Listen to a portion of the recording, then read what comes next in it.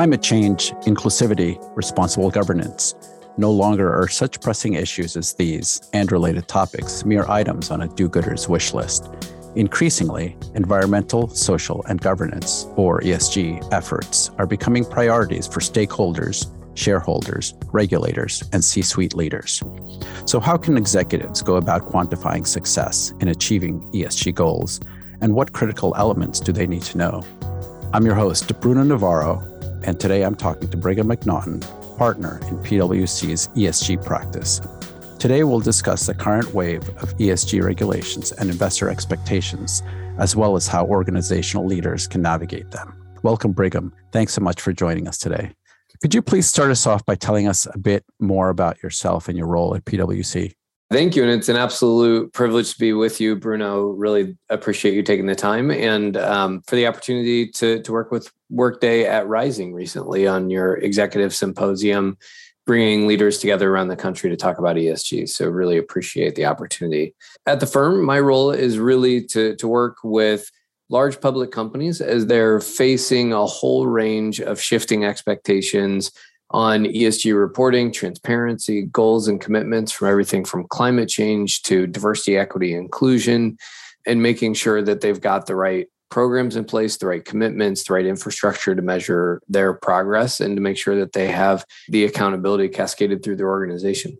Could you provide a brief overview of what you're seeing around ESG regulations and investor expectations, both here and in the UK and the EU?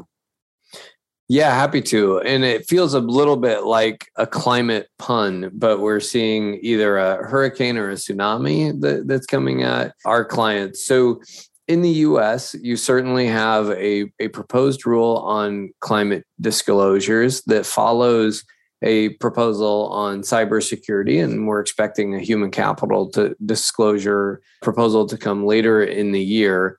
That climate rule is very expansive, 500 pages, really affects both the heart of the financial statements with a new footnote that requires companies to basically go through every transaction and classify whether or not they are working to advance their goals and commitments, or whether or not they're in response to climate change or climate risks, written quite broadly, as well as adding a whole nother section to the 10K akin to an MD&A type disclosure, walking through the governance over climate risk, walking through discussion about how they're managing those risks, the risk concentration, if it's material. That starts with a discussion of assets that are going to be impacted by climate change at a zip code level. So very granular, very detailed information, and new requirements around metrics and transparency. So that could be your scope 1, scope 2 greenhouse gas emissions from your direct operations. That could be, if material, or if you have a goal that covers your broader value chain impacts, your scope 3 emissions from either your supply chain or your products and impacts on customers, as well as a pretty robust discussion around any goals and targets that you might have, and asking for baselines for those, updates on progress, what your actions are, your plans are to meet those goals. So a very significant, interconnected and complex proposal in the US, but narrowly focused on climate change.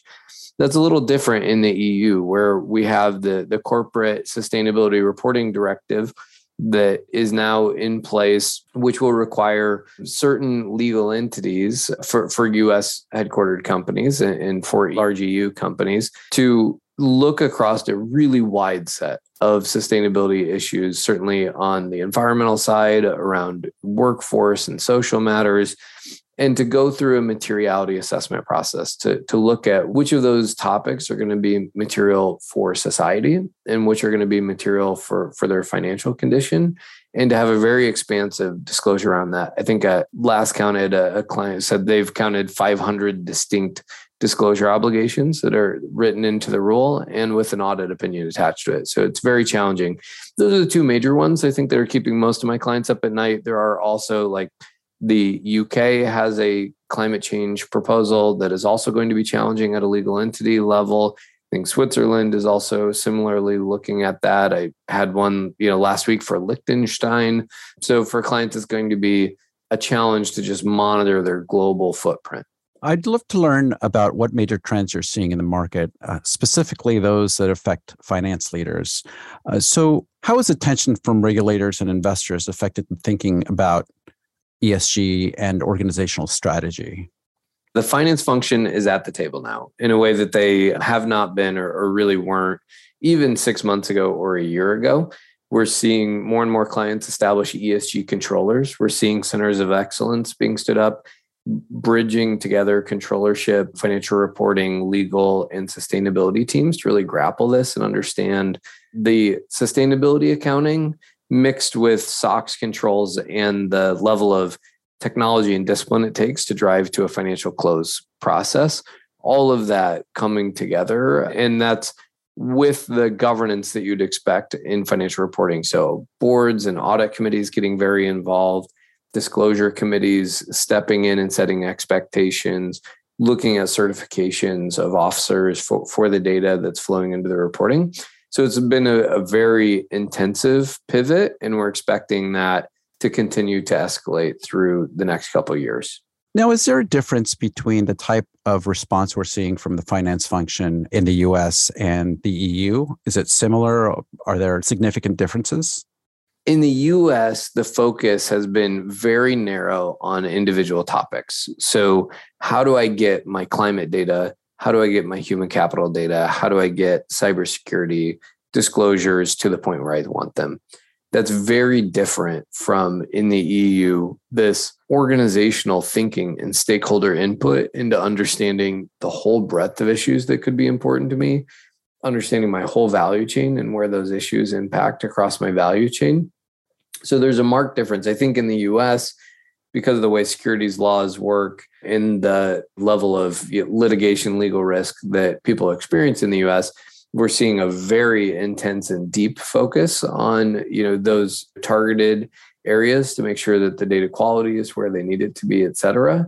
Versus in the EU, I think it's requiring a bit more of a capability around just thinking about other stakeholders and thinking about transparency obligations and shifting that. I think another major point that I would flag between the US and Europe, the US certainly has the SEC's requirement certainly expects a company to know what climate risk will impact the company and to speak to that, but then largely leaves it up to companies to discuss whether they set their own goals, strategies, targets. Just says, if you do that, you're expected to be able to speak on that and speak truthfully and fulsomely. The EU is very different. They are clearly trying to drive change in capital markets in society. This is not a investor protection exercise, it's a societal protection exercise.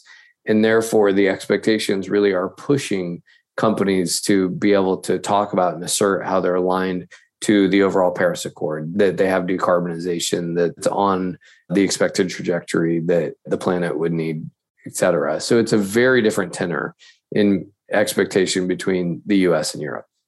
It sounds like quite a different tenor. What kind of effect will that have on how multinational organizations address ESG priorities? It's a really great question. One of the challenges is, what is the granularity of data that I need to manage and to be able to support my goals for execution and my reporting obligations? So today, most large multinationals sort of struggle to get a highly manual process to have climate, water, human capital data together, once at the end of the year, way past a financial close deadline, and to put that in a voluntary report. We're going to need the capability at this point to be able to slice and dice by legal entity, to have a view of statutory impacts over a much broader breadth. And then for SEC registrants, much faster with a higher level of quality and review. So this three-dimensional data view of highly reliable information. What that means is that our clients are shifting perhaps a little bit from their programmatic strategy focus and how they've been moving the needle on these commitments to foundational data technology, infrastructure, architecture, getting information all in one place, consolidating it, getting the right controls, et cetera, wrapped around it. I hope over the long term, that means that it will accelerate momentum around actually achieving the goals. But But in the near term, we're seeing a little bit of a pivot away from some of the strategic focus around sustainability commitments, more to what the regulatory compliance and reporting infrastructure is going to be. You talked quite a bit about data and information. This sounds like a massive amount of information that organizations are going to have to deal with. How does technology factor in, and how are organizations employing technology in these efforts? Fundamentally, we're not going to be able to get this done in spreadsheets anymore. And when you think about, for example, the financial statement footnote that the SEC has proposed, what percentage of my every single financial statement line item was driven because of a climate risk or climate event, that really requires thinking through at a transactional level in my GL, in Workday financials, thinking about how do I tag and classify, et cetera, from the beginning, and allowing that data to flow through versus going backwards in retrospect. So this is what we are seeing is a movement from clients who had either targeted kind of point solutions around carbon calculation or were using spreadsheets, to now looking at an overall technology blueprint and architecture and thinking through what the capabilities they're going to need to be able to achieve this are, and leveraging their existing enterprise systems to the extent that is possible. So if you're using Workday for human capital, using that as a basis for your diversity, equity, inclusion, as I mentioned on transaction tagging, or even inputs for calculating scope 1, scope 2 greenhouse gas emissions. If you're in Workday Financial, being able to open that up and try to do some degree of tagging and capture, having that flow through together in an enterprise scale data environment, leveraging, for example, Prism's capabilities. It's going to take all of that coming together to be able to manage through this in a reliable way. Without naming specifics, could you provide a hypothetical example of how you might help a large global company undertake an ESG transformation? Because that really sounds like what we're talking about here is ESG transformation. That's exactly right. And what's happening right now is the ESG reporting transformation. And I suspect the next flywheel that will come from that, once the transparency and accountability is in place, will be the broader kind of strategic transformation on how we achieve and deliver the goals. I think we're in phase one of a two-part transformation, if you will. But today, so several large clients who started with gap assessments, looked across all the regulations, looked at what they were doing today, and came to a conclusion with fairly senior steering committees. So finance at the table, general counsel at the table, sustainability officer at the table, to come together and say, this needs to change in a significant way, and outlining a trajectory over the next coming years to get from good, better, best. What does that look like? What's their ambition to move towards? Spinning up, dedicated program management offices, multiple work streams, with a heavy focus on global policies and accounting decisions and materiality decisions, how the disclosure is going to work, dedicated work streams around different dimensions of data. So climate data, human capital data, et cetera. How do we accelerate that? How do we get the data gaps filled in alignment to the right scope and boundary for the organization? Dedicated work streams around control and what it's going to look like to basically integrate non-financial measures in with SOX. And a huge amount of change management that's happening at the same time to educate everyone and bring them on board, because fundamentally you're going to have financial reporting and control teams who don't know anything about sustainability, and you're going to have sustainability professionals who don't know what a control is. So we've got to educate everybody through that process. So we have clients that are in the upfront kind of current state, what is the world going to change phase? And we've got clients that were well into their transformation journey, where we're putting in technology in place to accelerate that data. We're aligning on global governance for what the expectations for supporting data quality, or even how the organization sets goals and what the approval process looks like. You mentioned change management. It seems like that is a discipline unto itself. So how do leadership structures and organizational culture play a role in ESG efforts? Companies have set bold goals that are going to fundamentally require everybody in the organization to contribute to it.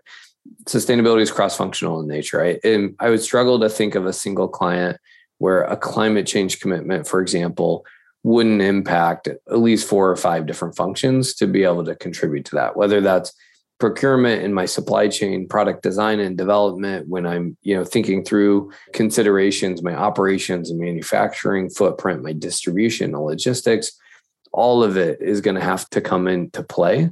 So fundamentally, my clients are starting at the board level to think about what the oversight is at the very highest level in the organization, and then building out steering committees that bring together thematic leads and operational leads together that are going to have to make the right commitments in budget and execution to be able to deliver on the commitments that they've made.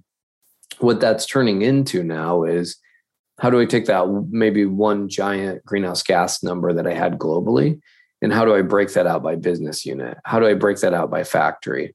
How do I then cascade it through people's performance management? And then how do I have the right reliability and trust and controls in that data now that I'm going to be holding people accountable and I'm going to be compensating people based on that data? So that's the journey that we're starting to see evolve.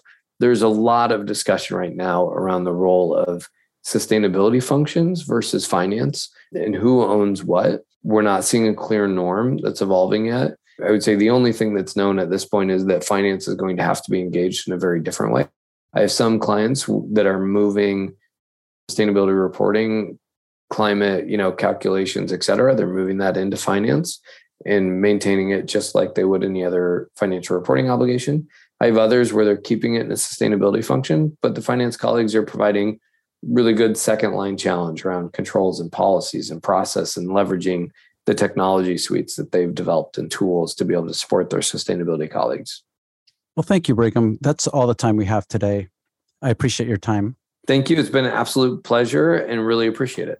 We've been talking with Brigham McNaughton of PwC about ESG transformation.